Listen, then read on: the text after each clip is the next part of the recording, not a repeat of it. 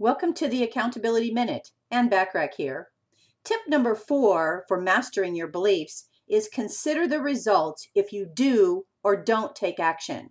Becoming a conscious action taker takes some practice if you're not used to understanding how your beliefs shape your success or your disaster. It may seem a bit daunting at first, but once you learn how to look ahead, you'll be able to process decisions with even greater accuracy. Take a piece of paper and draw a line down the middle of it.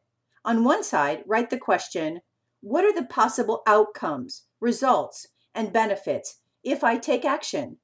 On the other side of the paper, write, what are the possible outcomes, results, and benefits if I do not take action?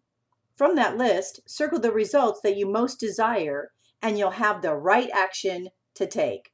Tune in tomorrow for tip number 5 for mastering your beliefs to help you head for even greater success.